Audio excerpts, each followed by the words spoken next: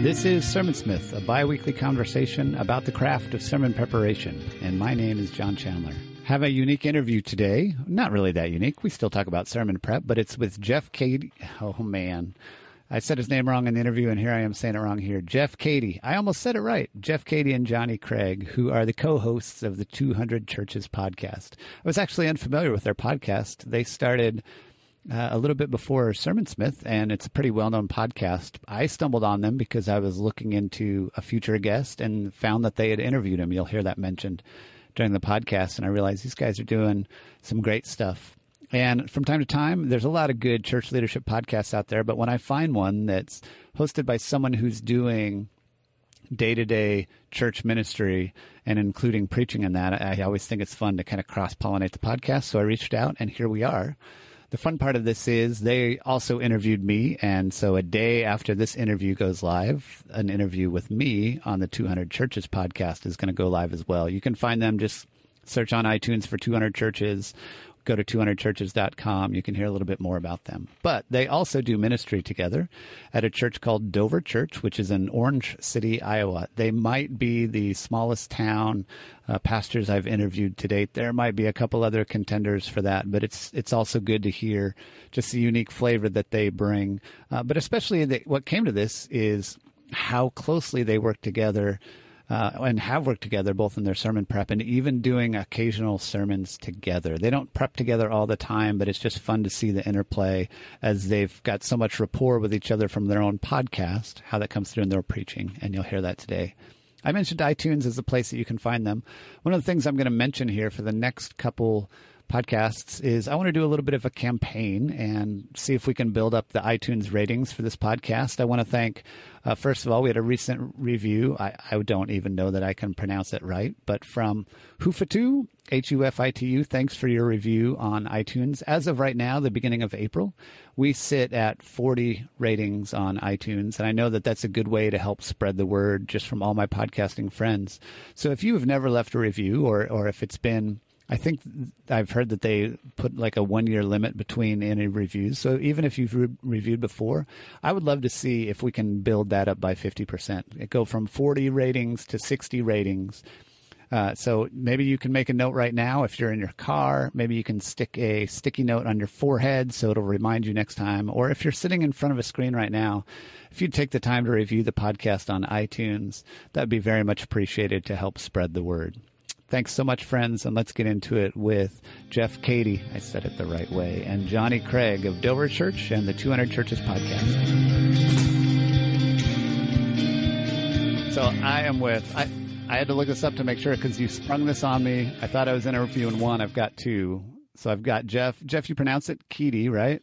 Cady. K and a D, a KD. Yep. See, here's what's confusing because I was pronouncing it one way, and then I listened to your podcast, and you pronounced it the other way, and then I got lost because I couldn't remember which one I was thinking and which one was actual. So, okay, this is all going in too. This is going to be included. I'm with Jeff Cady and Johnny Craig. I can pronounce yours, Johnny. It's easy. And yeah, so I found you two. Actually, you know how I'll tell you how I found you because this is a little teaser. I was looking up Ken Shigematsu, who I'm going to interview on Sermonsmith in the future. Oh. And I found that he was this guest on this other podcast called 200 Churches. And I'm like, well, what is this podcast? And so here we are. I found you guys through that. I'm not here to talk to you about your podcast, but I'll let you talk about your podcast so that, people might want to listen to it. But I'm here to talk to you because you are preachers who preach, and we want to talk about the craft of sermon preparation. So why don't you take a little bit here, just take a moment. You guys can talk a little bit about what your podcast is all about, just so people know about that. And then we'll get into more of the context of your church. Well, John, thank you so much for that kind introduction. The only thing we're going to... You have a much better radio voice than I do, too, by the way. Just funny. Kicking into that answer. Hey, the only thing we're going to say about the 200 Churches podcast is that it's a podcast specifically devoted to pastors of small churches. Now, we've got middle-sized, large, and extra-large church pastors that listen, but we are a podcast by small church pastors for small church pastors, and the podcast doesn't suck.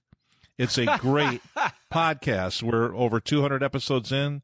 We've got phenomenal partners that have great guests that have partnered with us over the 4 years. And if you are in a church of around 200, give or take 100 or two, you'll love the 200 Churches podcast. Yeah, my guess would be that your audience, John, and ours would cross over quite a bit. Yeah. So I would guess. Yeah. Yeah. That's cool. Yeah. All right. Well, there it is. Well, then let's talk about your church. Let's talk about Dover Church in Iowa. Orange City. Did I see Orange City? I'm getting it back and forth. Orange City, Iowa. Talk about Dover Church. Yeah, we are in Orange City, Iowa, which sounds so tropical, but it is anything but. It's freezing cold, actually. 9 months out of the year. It is. It really is. But so Jeff and I have been here together for about 5 years, and he's been here. How long have you been here, Jeff? 13 years, yeah. 13 years. So, Jeff knows this context well. It's a small town, but it's a very white-collar town. An affluent community, I would say, an educated community. A lot of small towns in the Midwest are anything but that, and that's fine. But ours is kind of an outlier in that way. So a lot of industry, a lot of business. I think there's a small liberal arts Christian college in town, and another small liberal arts Christian college 15 minutes away. Truthfully, so I think that a lot of kids who go there stay, and then there's really good. There's really good businesses in town that employ a lot of people. We have Staples around here, Diamond Vogel Paint. Maybe you've heard of that or not, but that's a big, place that employs people in town. So it's a very good place to raise a family, a good place to work and live for young professionals. And I think that is reflected in the kind of the wealth and the health of our town. Yeah, and at the same time, we're a rural community. Right. So we're set in the cornfields of northwest Iowa, and yet it's like its own little tiny metropolis surrounded by cornfields, bean fields, and like Johnny said, it's educated. Yeah. There's plenty of white collar people here, and there's a lot of industry headquarters or corporation headquarters here in Orange City. So that makes it a real interesting and diverse place to be, and so we love it here. The last thing I would say is that Christendom is alive and well in Orange City. Yes, I'm sure it is. Yeah, that's a strange deal. Yeah, I lived in Des Moines before I moved up here, and it's very, Christianity doesn't really hold much cultural power in Des Moines, Iowa. And in Orange City, Iowa, Christianity holds all the cultural power. And so that's a strange context to preach into sometimes, because that Christendom reflex is very alive and well in this community. Yeah. So what is does the makeup of your church itself kind of reflect? I imagine there's a lot of, you talk about educated for a small town, but I imagine there's a lot of educational diversity there. Does your church reflect that pretty well, or do you find that you tend to draw people from one or the other in terms of education level? No, I think our church does reflect that. We've got blue collar, we've got white collar, we've got college students. And I think it's pretty representative of the town, actually. And I suppose you could have a church, with a lot more blue collar or white collar. I don't know. I would say we're pretty reflective of the town, wouldn't you, Johnny? I think that's true. Yeah. We have a couple PhDs in our church who teach at the college, a handful of MDs, doctors who work around town, a lawyer, But then there's also guys who scrap metal as a hobby and halfway for a living, and people who are definitely doing blue collar work. And so and farmers, we have a lot of people who work on their kind of family farms. So it does, I think, run the gamut for us. Yeah. All right. We'll talk about Dover Church then. Beyond that, it's I know this because we talked about this before we started recording, but Christian Missionary Alliance, what would you say the distinctive of that as a denomination is? Well, the distinctive is that we major on the majors and minor on the minors. There you go. And so our statement of faith would be fairly short, and it would have all of the real highlights of what Christianity. I almost said Christendom, Johnny, of what followers of Jesus are all about. And The interesting thing with the Alliance is it started on the East Coast. There's about 2,000 churches in the country right now, but there are, I don't even know what the number is. I know it's over 13,000 assemblies around the world that would connect with the CMA. So it's very outward focused, very driven by missions, and they use the term, they're driven for Great Commission completion. That was the first time I'd ever heard that when I came into the CMA. I mean, to complete the Great Commission. I mean, that's a very lofty and very worthy goal. I'd say it's a missionary-focused denomination. I think there's as many non-English speaking congregations in America as there are English speaking. I think I just found out it's actually 60-40. 60% English speaking and 40% another language is the primary. Which is wild. I mean, if you think about it. And then like Jeff said, Ken Shigematsu, who you're going to talk to, is part of the Canada CMA. And, there's Christian Missionary Alliance, and every country is their own denomination. They can make their own decisions. Like, it's not like the United States presses polity out to all of these denominations. They're about missions and then handing the church over to indigenous peoples and saying, hey, for the kingdom of God. And so it's that piece is very cool. I enjoy that a lot about our denomination. Yeah. Well, then within the life then of Dover Church, I always like to ask that question just to get a sense, because every tradition people come from, these questions get answered a little bit different, and there's nuances that even affect how we do sermon prep.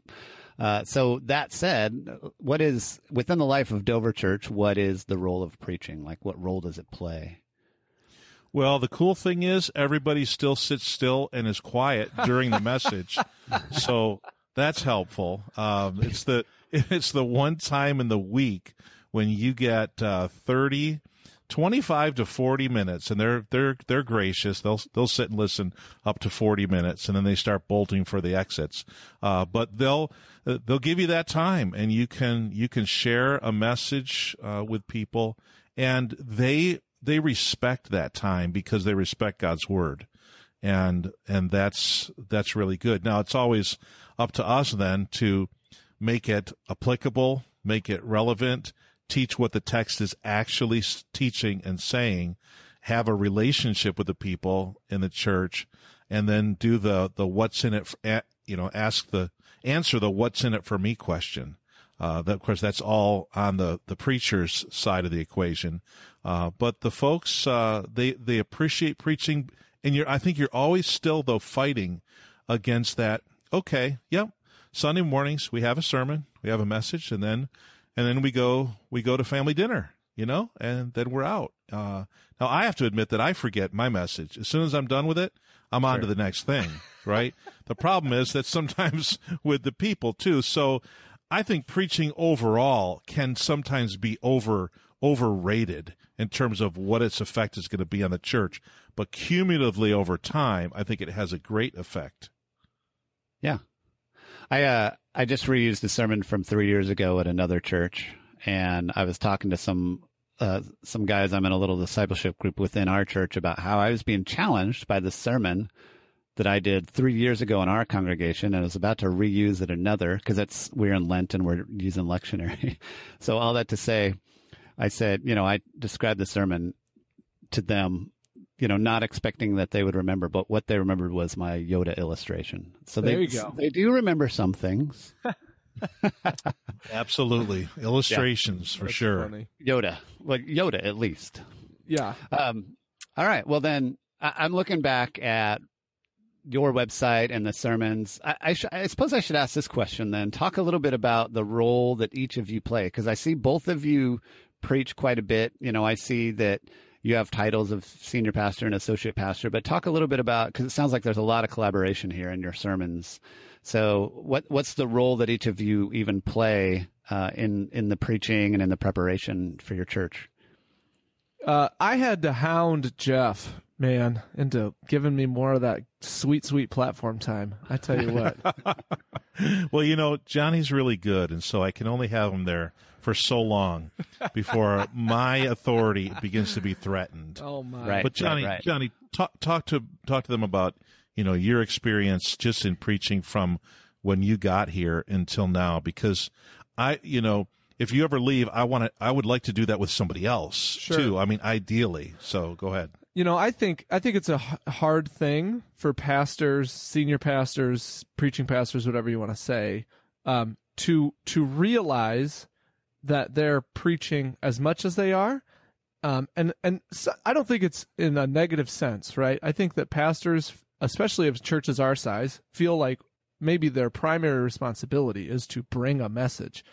And so they don't think in terms of, I've already preached 40 times this year, maybe I should let somebody else, take a couple swings at it. I think they think I'm here to do my job. So Jeff gave me opportunity right away. I think my first message at the church, we co-preached, if I'm remembering correctly.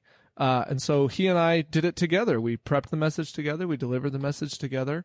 And it was a huge learning experience for me. And then after that, he started to give me opportunity. He'd ask me, how would you like to preach this week or that week? And I think probably in the first year, I might have preached, I don't know, 6 times. And then by now, if I'm not preaching once a month, I start to get real itchy. But he's been very generous with that. I think the biggest thing was just telling him, hey, I want to do this. I feel like, it's good for me. It's good for you. It's good for the church if I'm preaching once in a while. But if you're listening and think, I need to tell my pastor that I want to do this. Here's the key, though. You have to be gifted and you have to be good. That's probably true. Right. Yeah. And now Johnny maybe won't say it about himself, but see, I recognize that in him early on, that he's just a natural at it and in some ways has, but absolutely will be better than me over time. And so that's, you don't ask for the platform if God hasn't, naturally gifted you for that. Sure. So I think as far as how we work together, I mean, we co-preach a little less than we used to. Jeff went on a sabbatical a couple years ago, and I preached for the whole time he was gone for 3 months. And I've found it's harder for us to co-preach after that because in those 3 months I developed a rhythm of prepping and a rhythm of planning and a rhythm of style. Harder for you, Johnny, not for me, brother. It probably is. Not for me. When we come together, I feel like I'm coming and submitting. He's holding you back. No. It's just you got it, John. Submitting the way that I would do the preparation is how I would say it, or even submitting the way that I would do the delivery, and then submitting some of the ideas that I bring. Because when you co-plan with somebody, you leave stuff on the cutting room floor on both ends.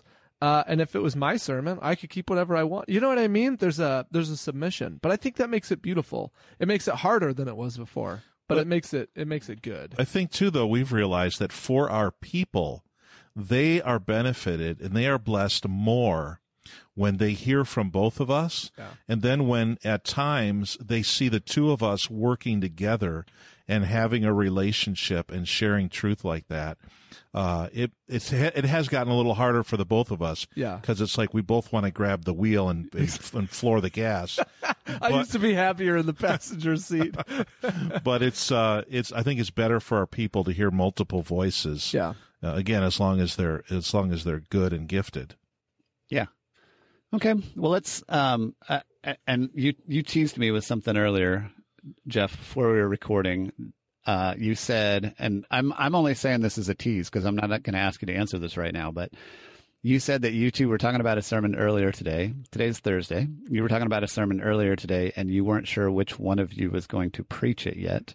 Oh boy! I assume that's not this coming Sunday, but I dropped that out there because I'm curious to hear what it sounds like. You're both part of the process for the sermons. But even before we get to that, that's just a tease. After the break, before we get to that, talk even a little bit about how you plan out. It looks like you have a mix of, you do some textual stuff and you also do some maybe some thematic stuff. So talk about how you plan your preaching calendar. What's that look like?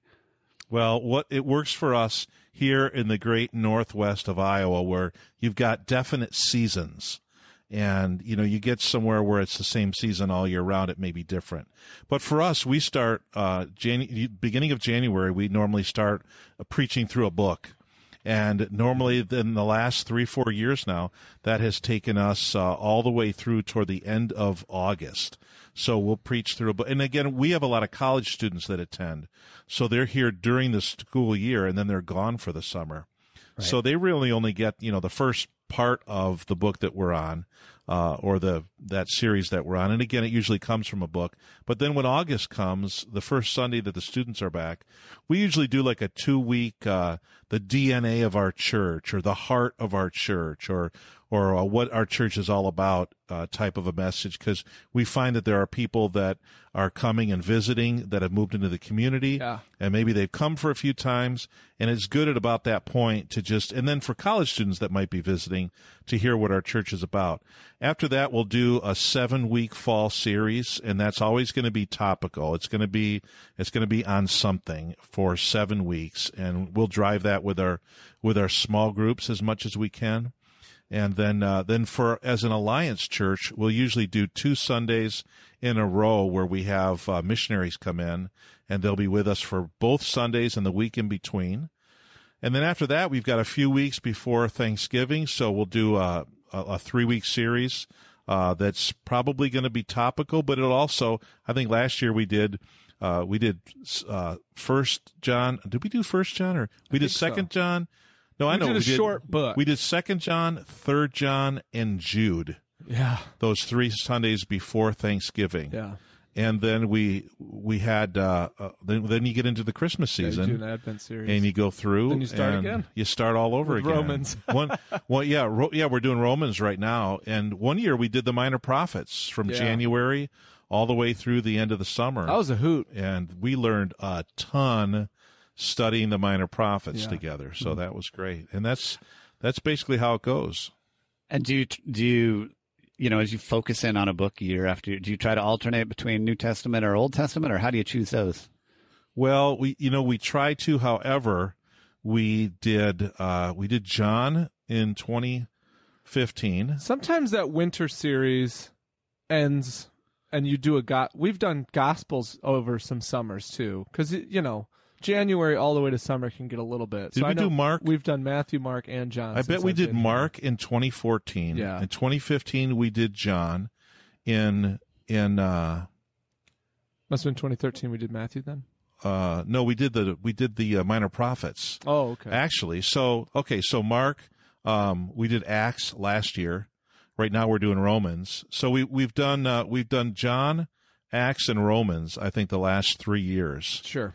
And the first year we would have done Mark and then the Minor Gospels. So we've kind of spent a lot of time in the New Testament. Yeah. Because if you're spending time in the New Testament correctly, I think talk about the Old Testament anyway. You've got to. You've got to. You can't explain the New Testament without understanding and explaining the Old Testament. So that's true. When we went through the Minor Prophets, then in order to do the Minor Prophets, you're going back in the law and the history books and explaining the whole story of Israel. Yeah. All right. Well, good. Thanks.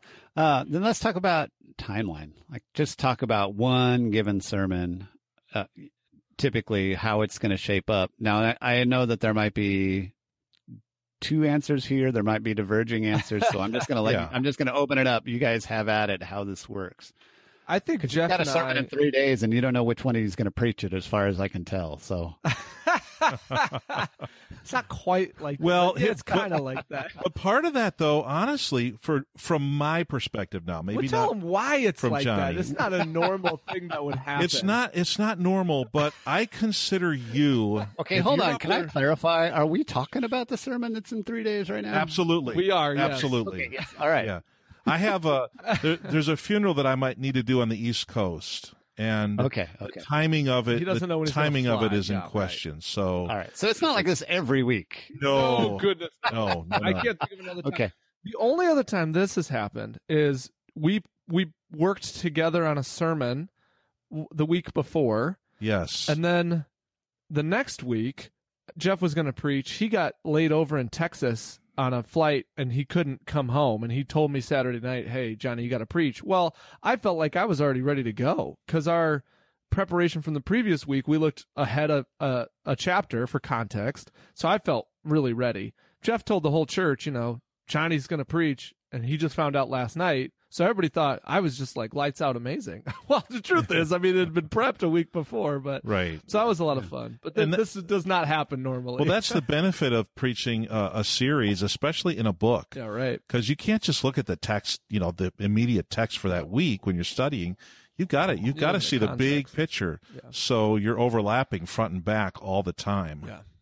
Right. I think, probably a lot of your listeners will curl their toes at this revelation. But Jeff and I work the week of, both of us. I mean, I've had a lot of people who do that. It's not uncommon. Yeah. But again, though, in the series, though, there's a lot of overlap. It's not like we're starting something new every week. It's all building off of what we've been talking about. Right. Yeah. Everything connects back when you're working in a book. So if we're preaching Romans chapter 8, well, we've also preached Romans 6 and Romans 7, and all of that prep goes forward into the week that you're doing Romans 8. So, but that's how we do it. So for me, for example, when I know that I have a preaching coming up, I'll read through it the week before, and then, just kind of leave it in there in the back of my mind over the weekend as I listen to Jeff preach the passage that's going to be preceding it. Or if I miss a Sunday for whatever reason, I'll find it online so I can hear that preceding chapter. That's pretty important to me. And then Monday, I read it and I look at some commentaries. And then Tuesday, I get deeper into the commentaries. And then Wednesday, I really start to put pen to paper, or I suppose hands to keyboard, would be more accurate. And then what I like to be is I like to have all of it written by the time I leave work on Thursday. I take Friday off, and then Saturday I want to look at it again at some point. And then Sunday morning I want to spend about 20 minutes rereading what I've got, getting my mind around it again, and then I'm good to go. So that's pretty much what I do. But now with Johnny grew up in a pastor's home. And he's sharp. He's really sharp. So I can't speak to that. Well, he says he reads the passage. He's very theological and biblically literate, and he's thought through philosophically just a lot of scriptural themes and how his major was, the intersection of culture and theology. And he and I we talk all the time about this stuff.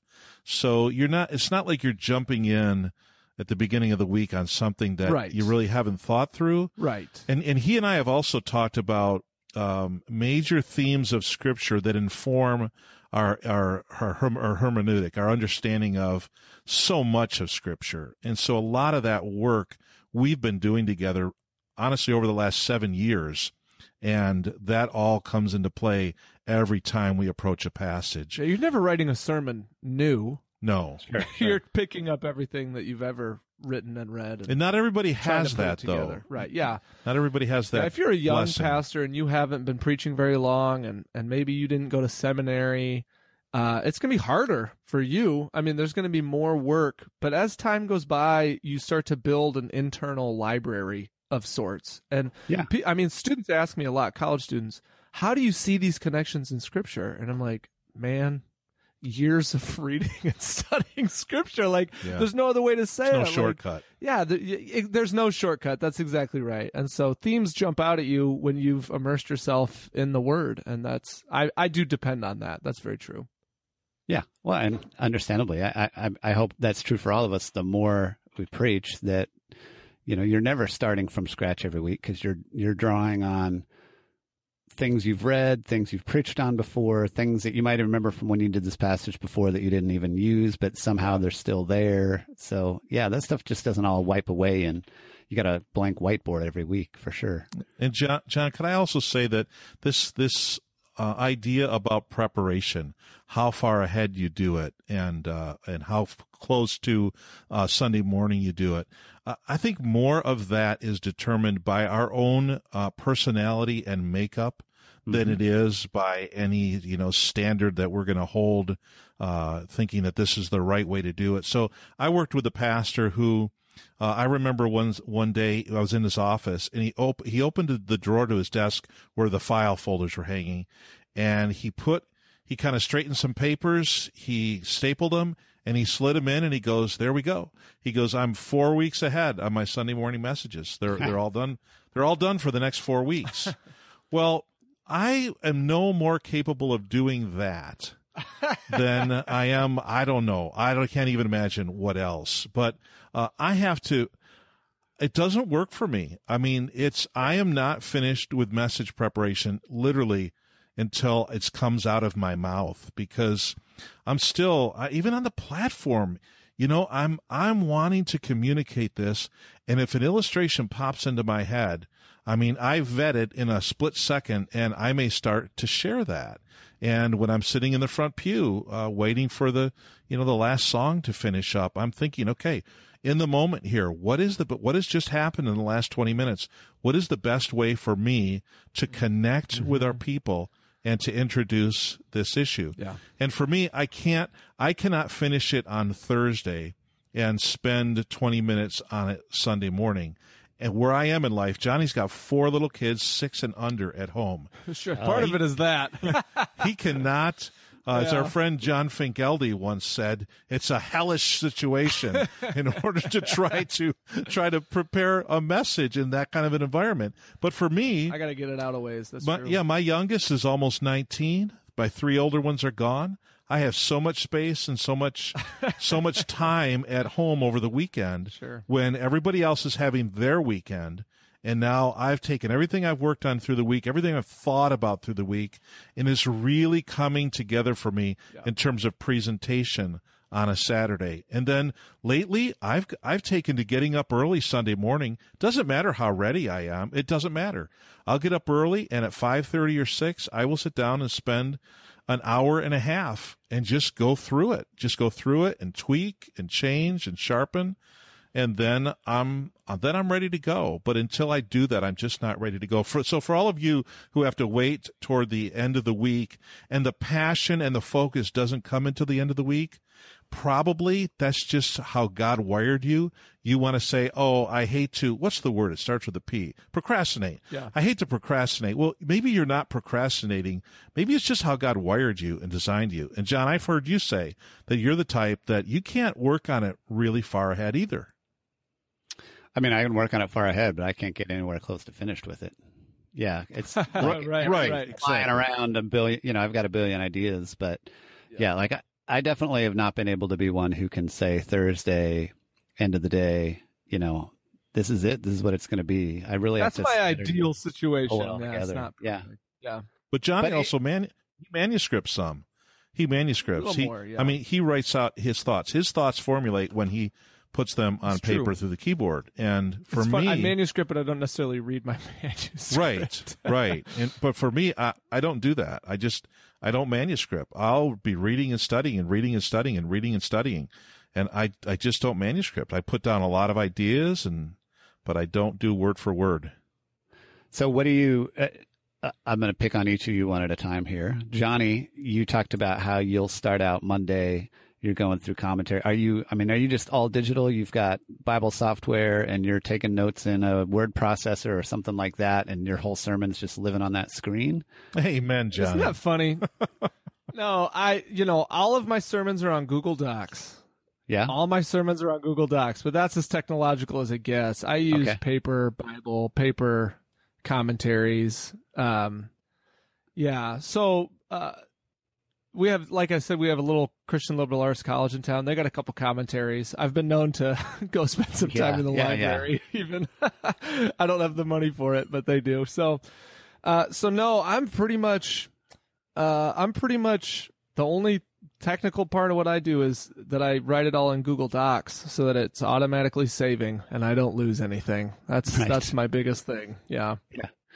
And then do you because it's Google Docs, is it still pretty much you're using it when you're sitting down for that focus time? Or since Google Docs, you can pull it up on your phone or pull it up anywhere, do you find that you're, dropping thoughts into it during a commercial break or anything like that? Or is it still you're pretty focused on when it's sermon time, it's sermon time? When it's sermon time, it's sermon time. I will think about my message at other times when I'm, laying in bed having a hard time going to sleep, or when I'm, driving to pick up my son from school, and I'll be thinking about it. I kind of have this thing where if the idea is good enough to make it in, then I'll remember it later when I'm sitting down to write it. You know what I mean? So I'm not a big catch every thought kind of a person. There's no Evernote app on my phone. I'm not trying to document each, idea that pops. That'd be horrifying, actually, if I tried to document every thought that popped into my mind. But if it's good enough and if it catches my brain, then I'll work on it a little more. And then when it's time to sit down and put some of that stuff to paper, then I'll do it. I also use my wife as a sounding board for a lot of this stuff. And she has helped a lot tell me that idea does not stick. That idea is not, you might find that theologically interesting, but unless you can create the reason that I should care about that, it's not helpful to me. Sure. And so if I have an idea rolling around, I'll throw it at Kayla and I'll say, what do you think about that? And she's got a lot of really good insights a lot of times about how sticky an idea really is versus how interesting it is to me as kind of a theology nerd. And that's also really helpful. Yeah. Yeah. And risky. That's true. Dang it. You just threw out 75% of my sermon. That's happened, John. That has happened. That has happened. Yeah. So, all right. Well, Jeff, you come at 5 a.m. You said it doesn't matter how much you've got prepared. Like when you sit down at 5 a.m. on Sunday morning, you're way more spiritual than me for sure. But when you sit down on Sunday morning, for it all to come together, like what do you typically have at that point? Do you just have a notebook full of ideas, or what are you working on? Like, there was a lot of ambiguity in what happens during your week there. Ambiguity is my middle name, John. No, my goal is to read through the passage. Oh man, at least a half a dozen times, and hopefully more than that. And I will pull it up on my Bible app when I'm just hanging out somewhere. If I've got a little bit of time, I'll pull it up and I'll just read it, because when I read it, and I'm not.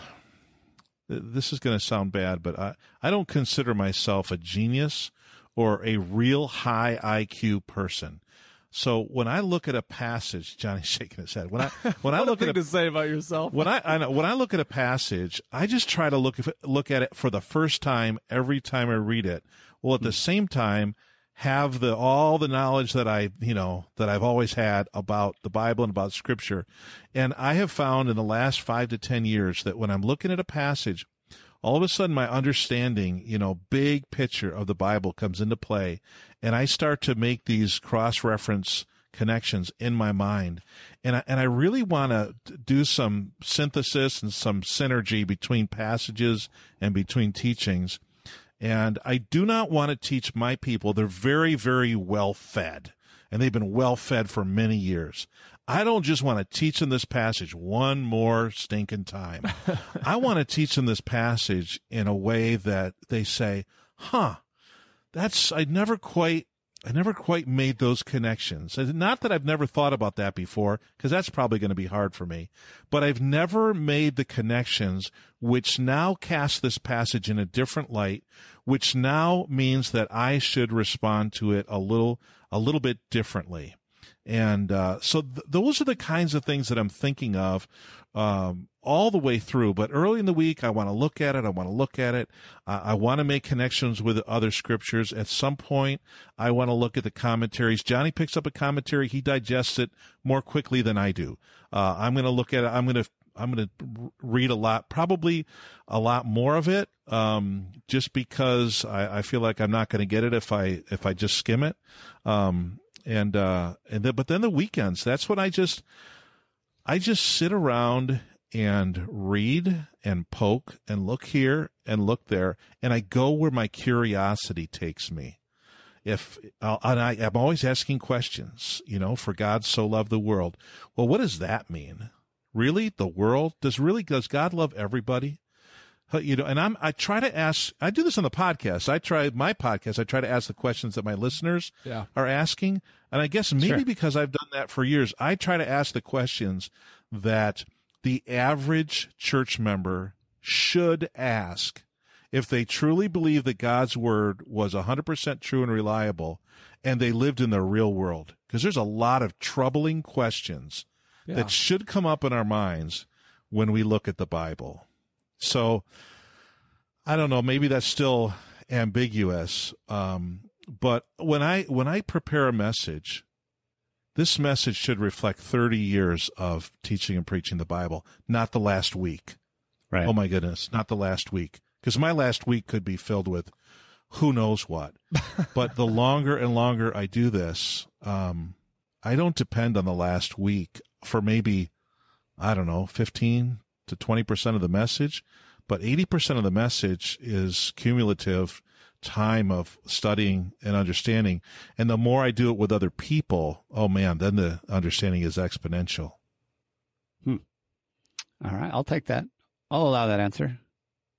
Thank you very much. So a question that's not on my normal question, but for the unique situation of this is a complicated question. The both of you do sometimes preach together. Yeah. So what does that process look like to put that together? Tell them how our podcast has informed this. Just in the back and forthness of it? Yeah, because our first message we did together, there were 4 points. I did 2, and you did 2. Yes. That was pretty straightforward. Yeah. It's not like that anymore. No. I think that the preparation together takes a lot longer. A lot longer. Because you're trying to get 2 minds tuned to one idea. That can be tough. There's a lot of times that I say, I have like classic quotes while we're preparing together. You should just preach this by yourself. Yep. That's a classic quote. That usually comes from, frustration at the process. I got it. We're good to go.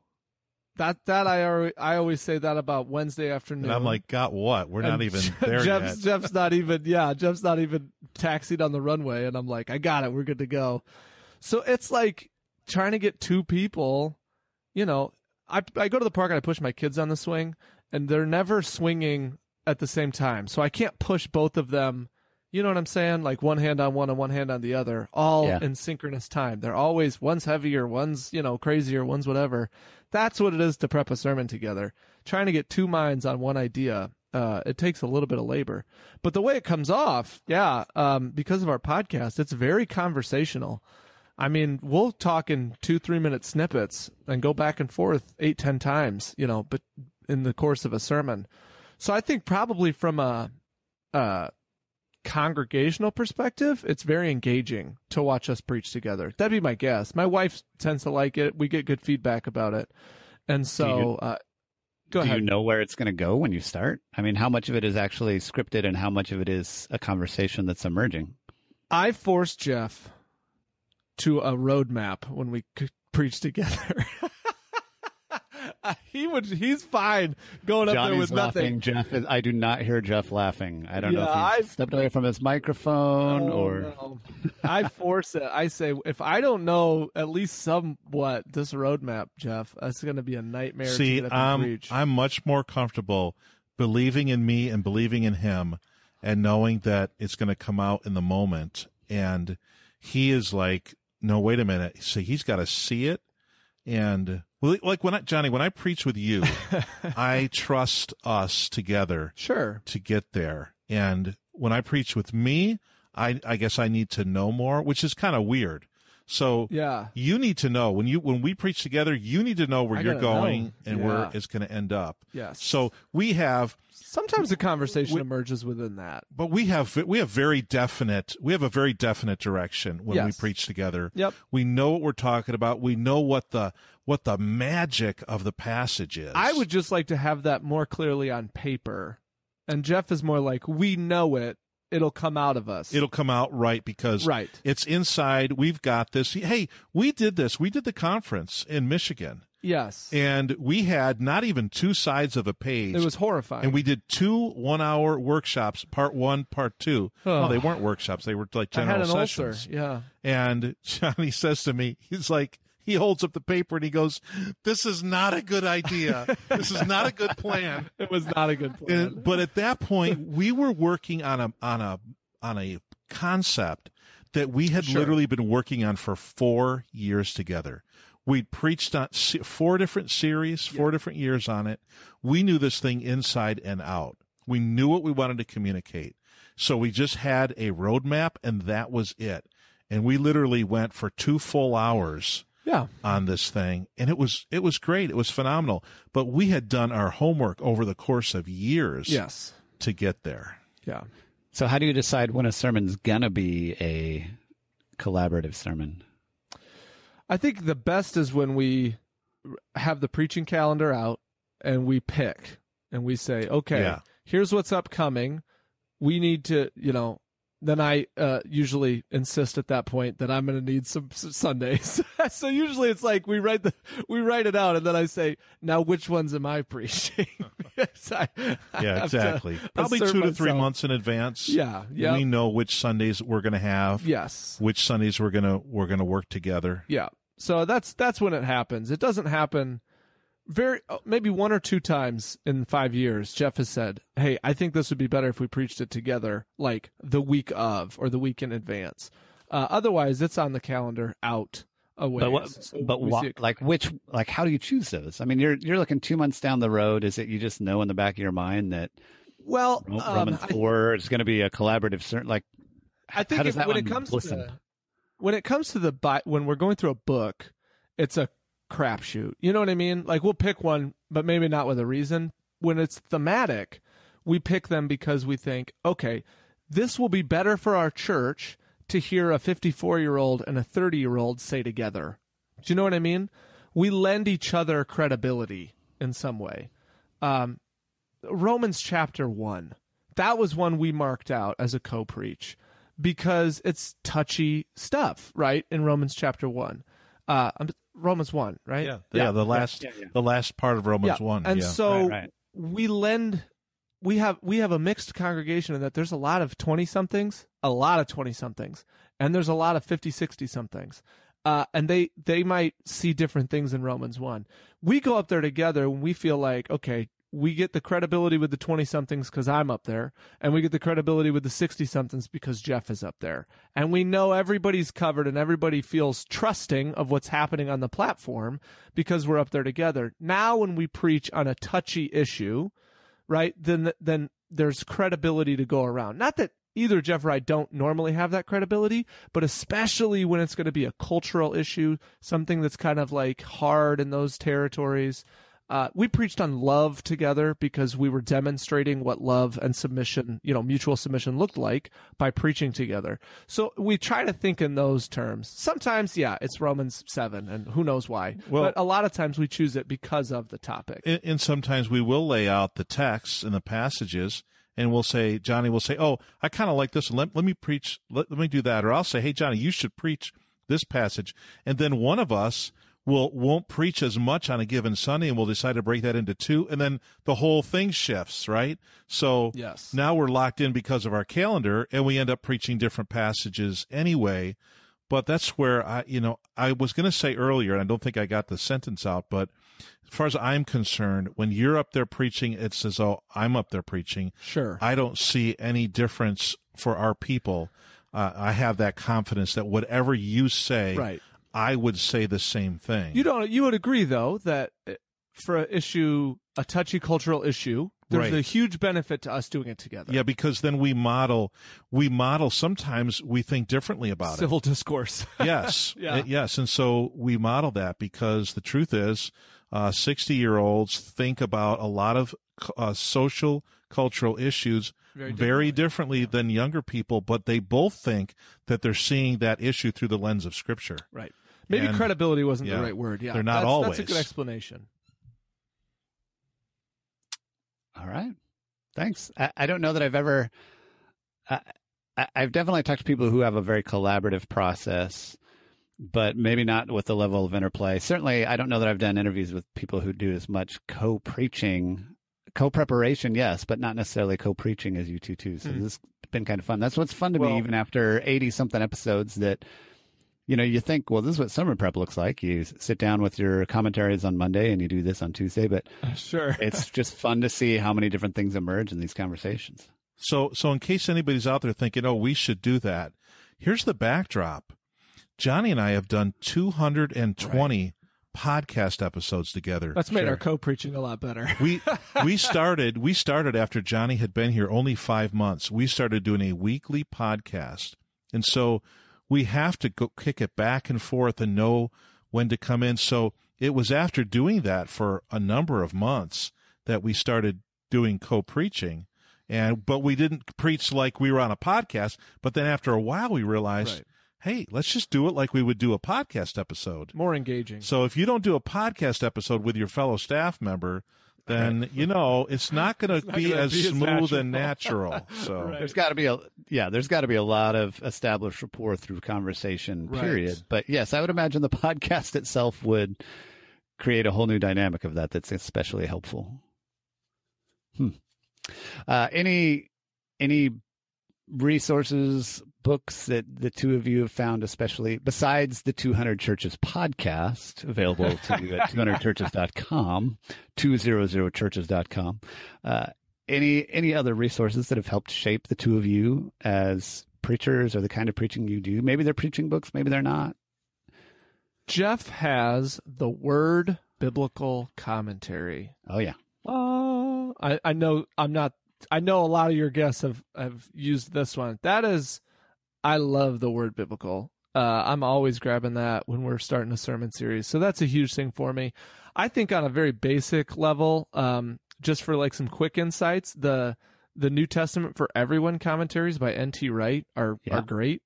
They're not going to give you like super deep insight, but it could really, I think, shake something loose for you. Jeff, what is this, the sermon specifically like pastoral commentary? What's this called? Teach the Text series. Teach the Text series. Yeah, Jeff likes those. Unfortunately, they're not going to finish the whole New Testament now, apparently. Oh, they didn't sell well enough? Well, actually, the whole Bible. They're finishing them in paperback, but they started in these really nice hardback. But Teach the Text commentaries are very, very practical and helpful. I think I know those. Who published those? Yeah, who does? Thomas Nelson, is that what that is? Huh. Do you know? I don't know. I'm looking at the binding and trying to discern. I'm Amazoning Maybe right Baker. now. Baker Books. Baker Books. Okay. Baker Books. Teach the Text commentary series. One of our guests wrote one of these, so that's kind of I think what got us into it a little bit. Janine Brown wrote one on Matthew that's really phenomenal. Okay.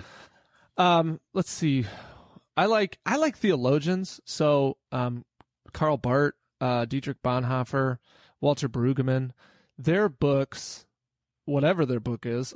We're in Romans, so I have Barth, the Epistle of Romans, but that informs my preaching a lot. I like to use quotes from theologians to make myself look smarter than I am, that I think can be helpful for people. So N.T. Wright, Scott McKnight, I mean, all these guys who really have spent time, their life in theology and in the Word of God. Johnny, you remember that one time I used a quote and I put it up, and I didn't really, I put it up as a quote, but I didn't really ascribe it to anybody. And the truth is, I said it, but I felt like if I just said, here's what I think, our people would be like, oh, yeah, that's just you, pal. But if I put it up on the screen now it's a quote with quotes, it's a quote and it has some kind of authority. Yeah. And honestly, it could be the best thing I'd ever said. That's so a that's why I pastor put it on trick quotes. for your listeners, John, right there. Now I've just been labeled a liar.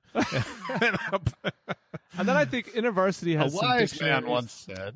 Yeah, exactly. Dictionary of Jesus in the Gospel, Dictionary of Paul and his epistles. Those are really handy reference books as well. Those are IVP, or InterVarsity. Yeah. So I like to grab all that stuff. If I thought I better check it out. That's usually what I think. If I have an idea about a passage, I better go back and find it out. Because as pastors, we've all heard a lot of sermons in our life, and not all of those sermons had good information. And don't repeat something you heard in a sermon once because you heard it in a sermon. Go track that information down and find out if it holds up, I know for a fact I've preached sermons that did not have good information. Well, I can remember a few. Yeah. Well, I've learned from Johnny this thing about reading theologians. I would look for commentary sets. Yeah. But we like I don't know if you mentioned N.T. Wright. Yeah, N.T. but Wright, we yeah. like N.T. Wright, and he's introduced me to a lot of these theologians. He just saw a book on my desk. He said, "Hey, is that Walter Brueggemann book? Is that new?" I'm like, "Yeah, just a prophetic imagination. Is that what it is?" Yeah, that's a good one. Yeah. So I can't wait to dig into that. But we also what I'll use a lot is the Blue Letter Bible. It's online. That's true. That's Blue a good Letter one. Bible. That's something you could look it up. It's like Logos Light. Yeah, it really is. It's got some very, very helpful things to it that work real well, and it's fast. You just pull it up, boom. Yeah. You can search. It's a helpful tool. Blue Letter Bible. It's very fast. Now I also have Logos on my computer, and it's the gold edition. So it's really high end, and it's really good, and it's like I feel like a 10-year-old getting into a Maserati, and I've got the Autobahn in front of me, and I can't hardly get going on it. I mean, I work on it. We've been Johnny and I both, he's been having kids, and we've been doing the podcast and pastoring the church, and I've been graduating and marrying kids and having grandkids and finishing degrees, and I just haven't taken the time. I've got all the training videos. I've got the little courses. I haven't taken the time to really get into Logos yet. I use it, but every time I use it, I'm well aware that I am just never getting out of first gear. But I would recommend it. However, I would recommend it. And if you don't have a lot of irons and a lot of different fires, and you're academic and cerebral, and maybe an introvert, if you have all those good things going for you, man, get Logos. You're gonna love it. I'll give you my one log. I mean, I'm the same way.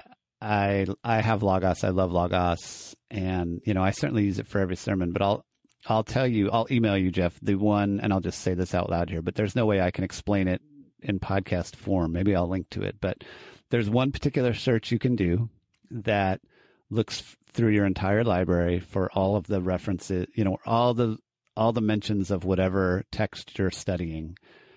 And I use that almost every sermon, and that alone makes me feel like I'm at least using the full power of Logos. I know I'm not. Yes. That sounds good. But I know that, I've got church dogmatics in there, and I've got N.T. Wright for everyone, and, all of the dictionaries. So I know that at least every time Romans chapter 3, since we've been talking about Romans, is Romans 3:12 is mentioned, I know I'm at least going to find it in my library. So I'll post on our show notes today, and I'll send to you what that little search term is, because it's super helpful. Just that much, I feel like, okay, I'm getting my money's worth out of this, even though there's way more that I don't do with it.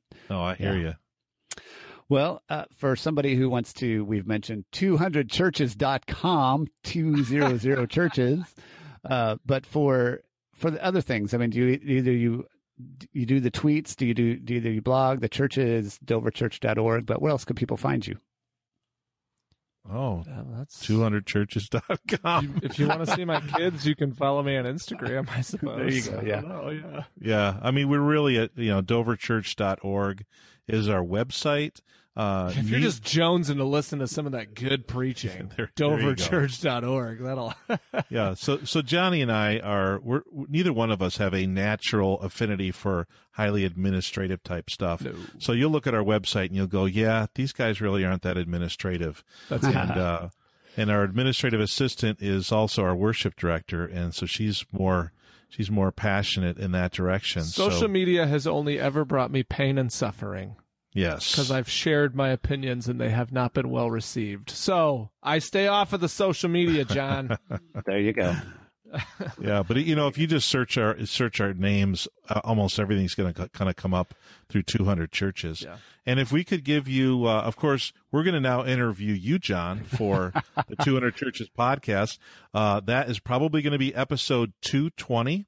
So you'll certainly want to listen to episode 220, and then, man, I would recommend going to episode 200, a nice round number, and that's our 1 hour long conversation with N.T. Wright, where we get him to talk about his thoughts and what he thinks Paul's thoughts would have been towards small church pastors, and it is off the charts encouraging for small church pastors. Yeah, that's great. episode 200. Yeah. All right.